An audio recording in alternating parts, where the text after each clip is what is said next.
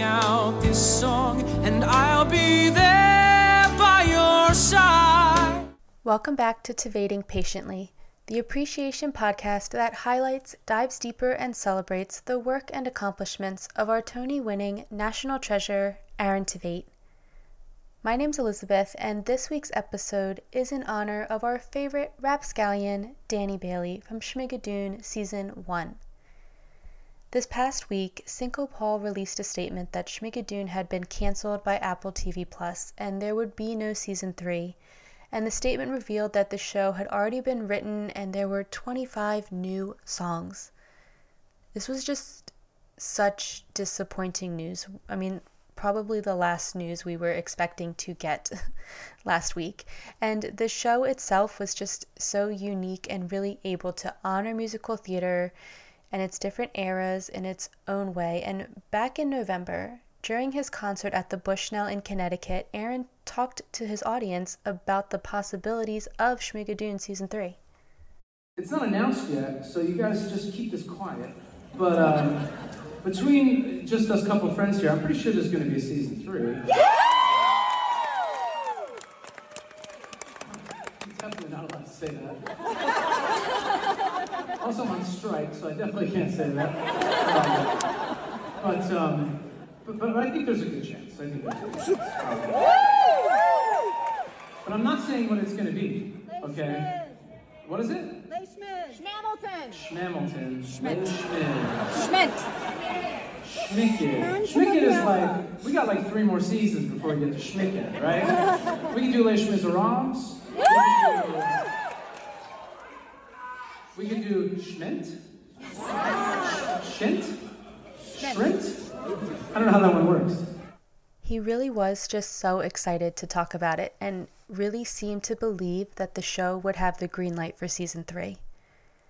I mean, hopefully the show is able to get picked up by another streaming service so that Schmigadoon can live on for many seasons to come.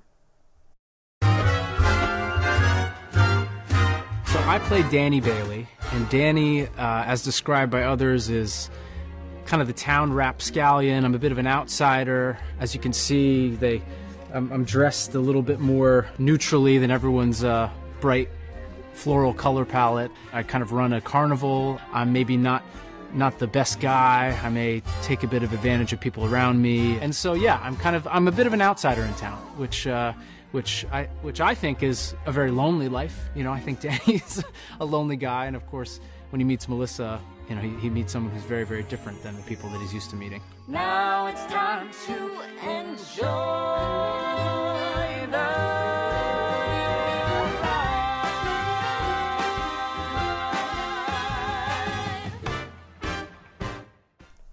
Season 1 of Schmigadoon honored the 1940s musicals, very Rodgers and Hammerstein, very MGM, all the characters in the little town of Schmigadoon. They were so one-dimensional, which really added to the comedic effect that Cecily Strong and Keegan-Michael Key brought to the show, being like they were not in the musicals and they were able to really let their comedic genius shine as like the outsiders coming into this little world in this little town. And in Schmigadoon, Aaron's character, Danny Bailey, he runs the carnival. He's partnered up with Cecily Strong for most of his scenes.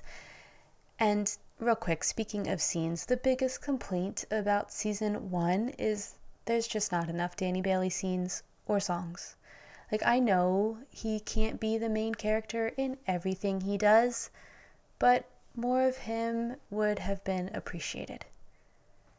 Anyway, Danny Bailey's first big number is You Can't Tame Me, and he starts it by asking Cecily's character, Melissa, if she is trying to get him to fall for her, and asks her why all those crazy thoughts like that keep running through his head, and that then kicks off You Can't Tame Me, and Aaron has a big dance number in that song.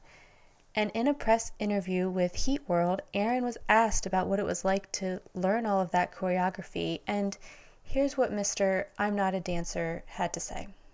But I still want to know, what was a day in the life like? Was it still challenging picking up all of that choreography and learning the songs, learning the count? Yeah, I think the thing that I had some rehearsal one-on-one with our choreographer, and that was the thing I really needed to lean into was, you know, the music and the song. I mean, the music and the scenes. That was, you know, that came a little quicker. But for me, the choreography is the thing that I'm glad that I was able to drill one-on-one with Chris, our choreographer. You know, so I was able to kind of be ready for the day we shot it because, you know, it had to be on film and had to get it right.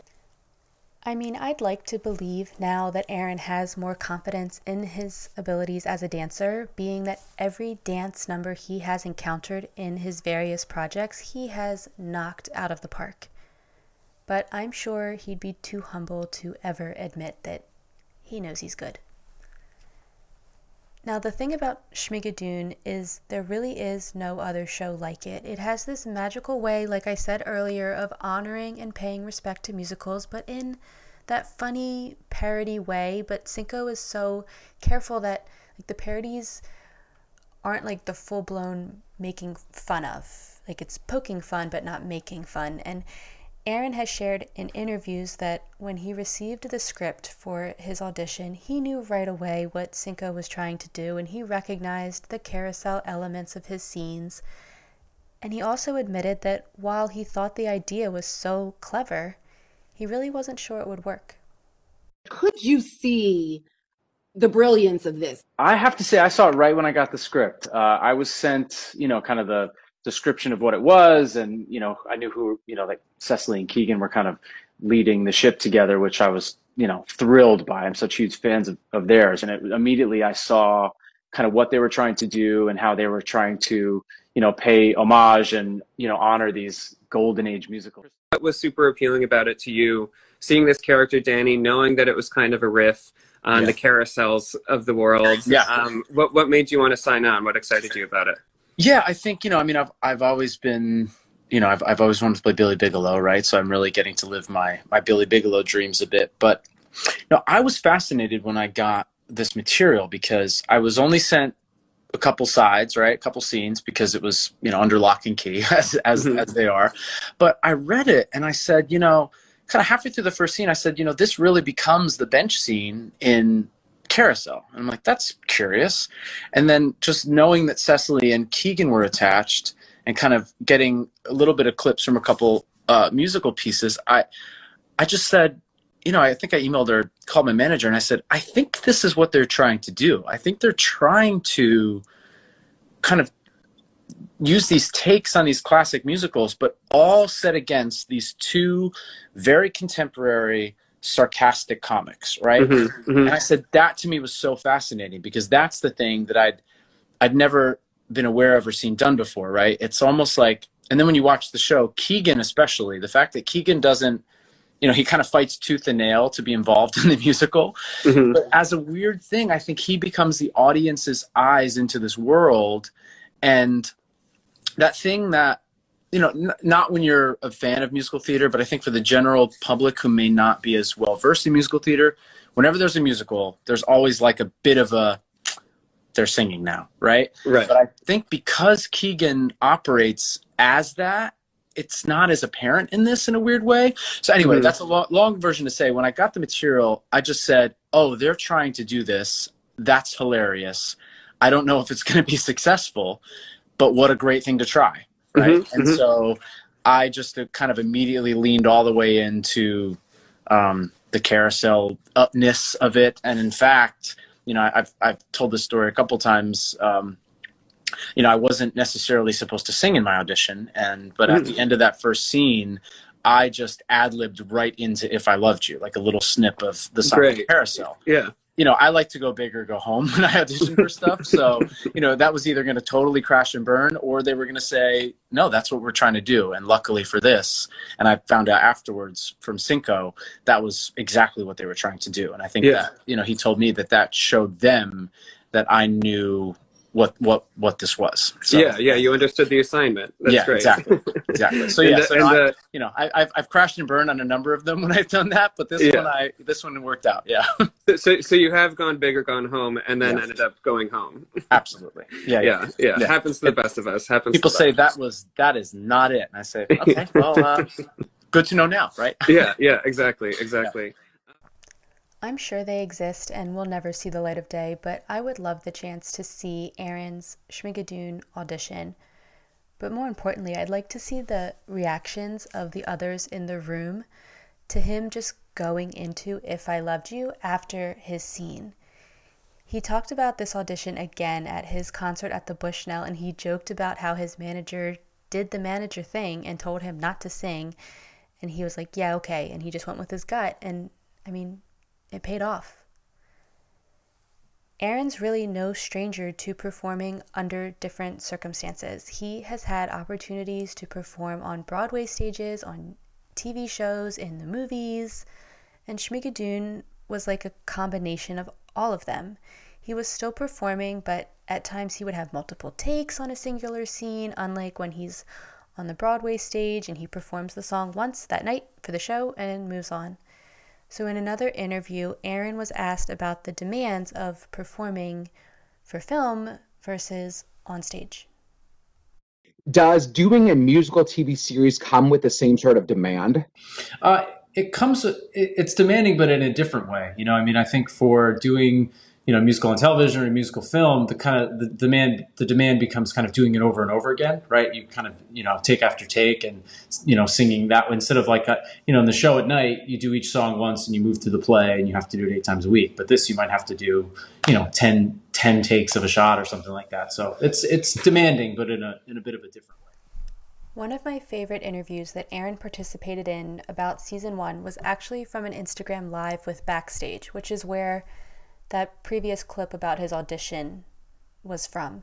The interviewer asked him really good questions, and one of them was about whether or not Aaron found the music from the 40s in Schmigadoon challenging for his voice when he's been used to performing more contemporary pop music. So is this kind of music, this style of music, obviously it's newly written for the show, in the stylings of Rodgers and Hammerstein and whatnot. Yeah. Is it a unique challenge in your voice to be singing this way? Is it a refreshing challenge? What was that experience like for you? Yeah, that's a wonderful question. And I think a refreshing challenge is probably the best way to put it. Just as you said, a lot of contemporary musical theater is like very high pop rock belting and kind of, singing loudly and as high as possible, right? Mm-hmm. And that's all well and great and very fun, and I've been very fortunate to kind of navigate my way through that. But at the core, I came into singing as a classical voice major. I studied classical voice in a music school for a year before I switched to acting, and I kind of that's the type, much more the type of singing that I actually trained to do, which was more classical voice. So interesting, yeah. So so getting to tap into kind of that background a little bit in a way that I've not got to do professionally before. Yeah, so it was a really refreshing but challenge, because again, I'm not as I haven't been singing that way for a very long time. Right. So to kind of dip back in, but I definitely had a couple. I have a wonderful voice teacher that I worked with, and we had some Zoom voice lessons while I was quarantining in Vancouver. But no, I definitely had to re-tap into that part of my training. It's so special to have access to and be able to see Aaron take on so many different projects and styles of projects, and see the range of his acting and his voice, and tying it back into Rodgers and Hammerstein. This past December, he just performed at the 80th anniversary concert in London and got to show off his range again while he took on songs like Soliloquy. And while he didn't have many scenes, Danny Bailey was still an integral part of the town of Schmigadoon, and he ends the season by sharing with the town that he wants to change his ways. He no longer wants to be a Rapscallion, and he goes on to admit that there really is not a way to win the ring toss. Luckily, there is Schmigadoon Season 2, and Cinco understood the assignment of giving us more of our national treasure, and he gifted us with Topher, who will be the topic of the next podcast episode. Until then, it's time to rewatch Aaron's You Can't Tame Me from Season 1 of Schmigadoon and all of his comical renditions of that song at his concerts since Season 1 first aired. Thank you so much for listening and continuing to support this podcast. If you're looking for more fun Erin content, follow along on Instagram at tivating_patiently and on TikTok at tivatingpatiently, and hope to have you back here for episode 74.